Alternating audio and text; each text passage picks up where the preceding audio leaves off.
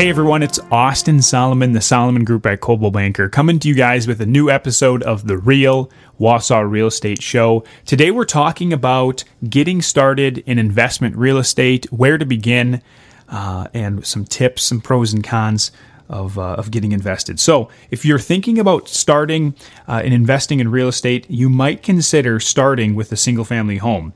One of the biggest tips that I can give someone who's aspiring to invest in real estate is just to get started. That's the hardest part.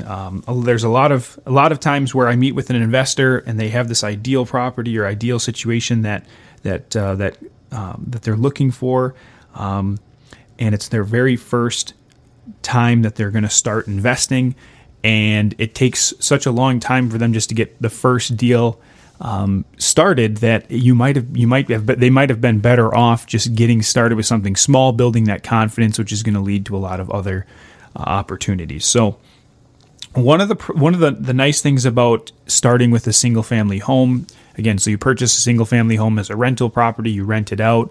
One of the nice things with just starting with one unit is that you tend to be able to get invested for a relatively low cost. So, for example, if a bank requires 20 to 25% down for an investment property, and let's say that you want to just start with a smaller home that's $60,000 to $100,000 for a price point, then you're looking at putting somewhere between $15,000 to $25,000 down to get started with your investment.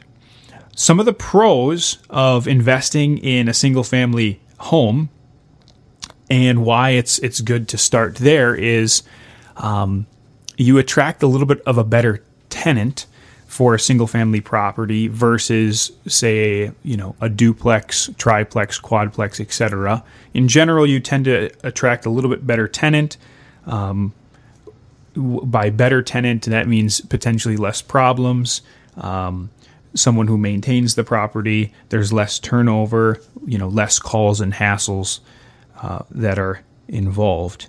So that's one of the biggest pros in a single family. Another thing is the appreciation that you see with single family homes. There's more of it, and it happens quicker, especially over these last few years.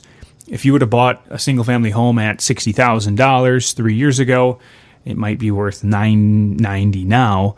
But if you bought a duplex for $60,000 3 years ago, maybe it's only worth $75,000. So that appreciation has really gone up quite a bit for those single family homes. And in general, because of the demand for single family homes, you tend to have greater appreciation.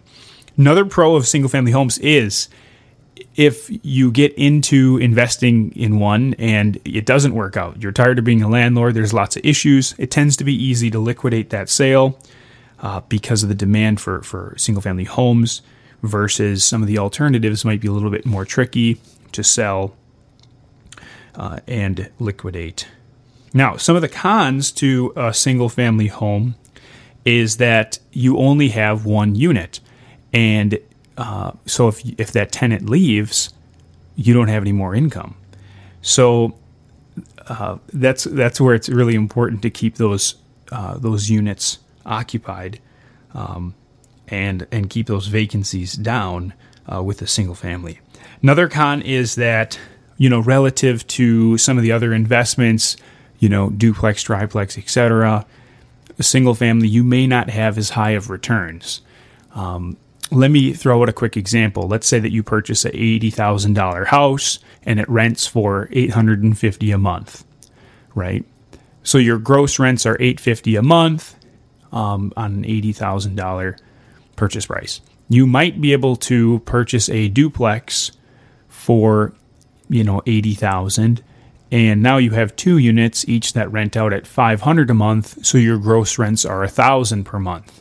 This is a pretty realistic example. So with a duplex, you have higher gross rents, right? And so as a single family, that's one of the cons is you may not have as high of returns.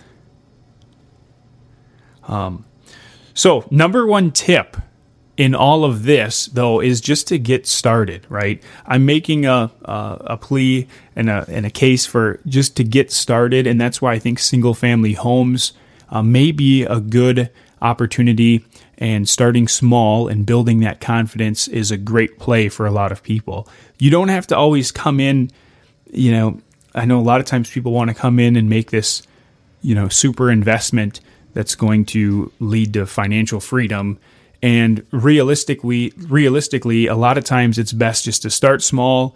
It doesn't have to be a super deal, just something that gets you that experience and that confidence that you can build to make other real estate investments down the line. So thanks for tuning into this week's episode of The Real. If you guys have any questions, would love to answer those for you. Feel free to reach out to my cell phone direct, 715-212-4693, 715-212-4693.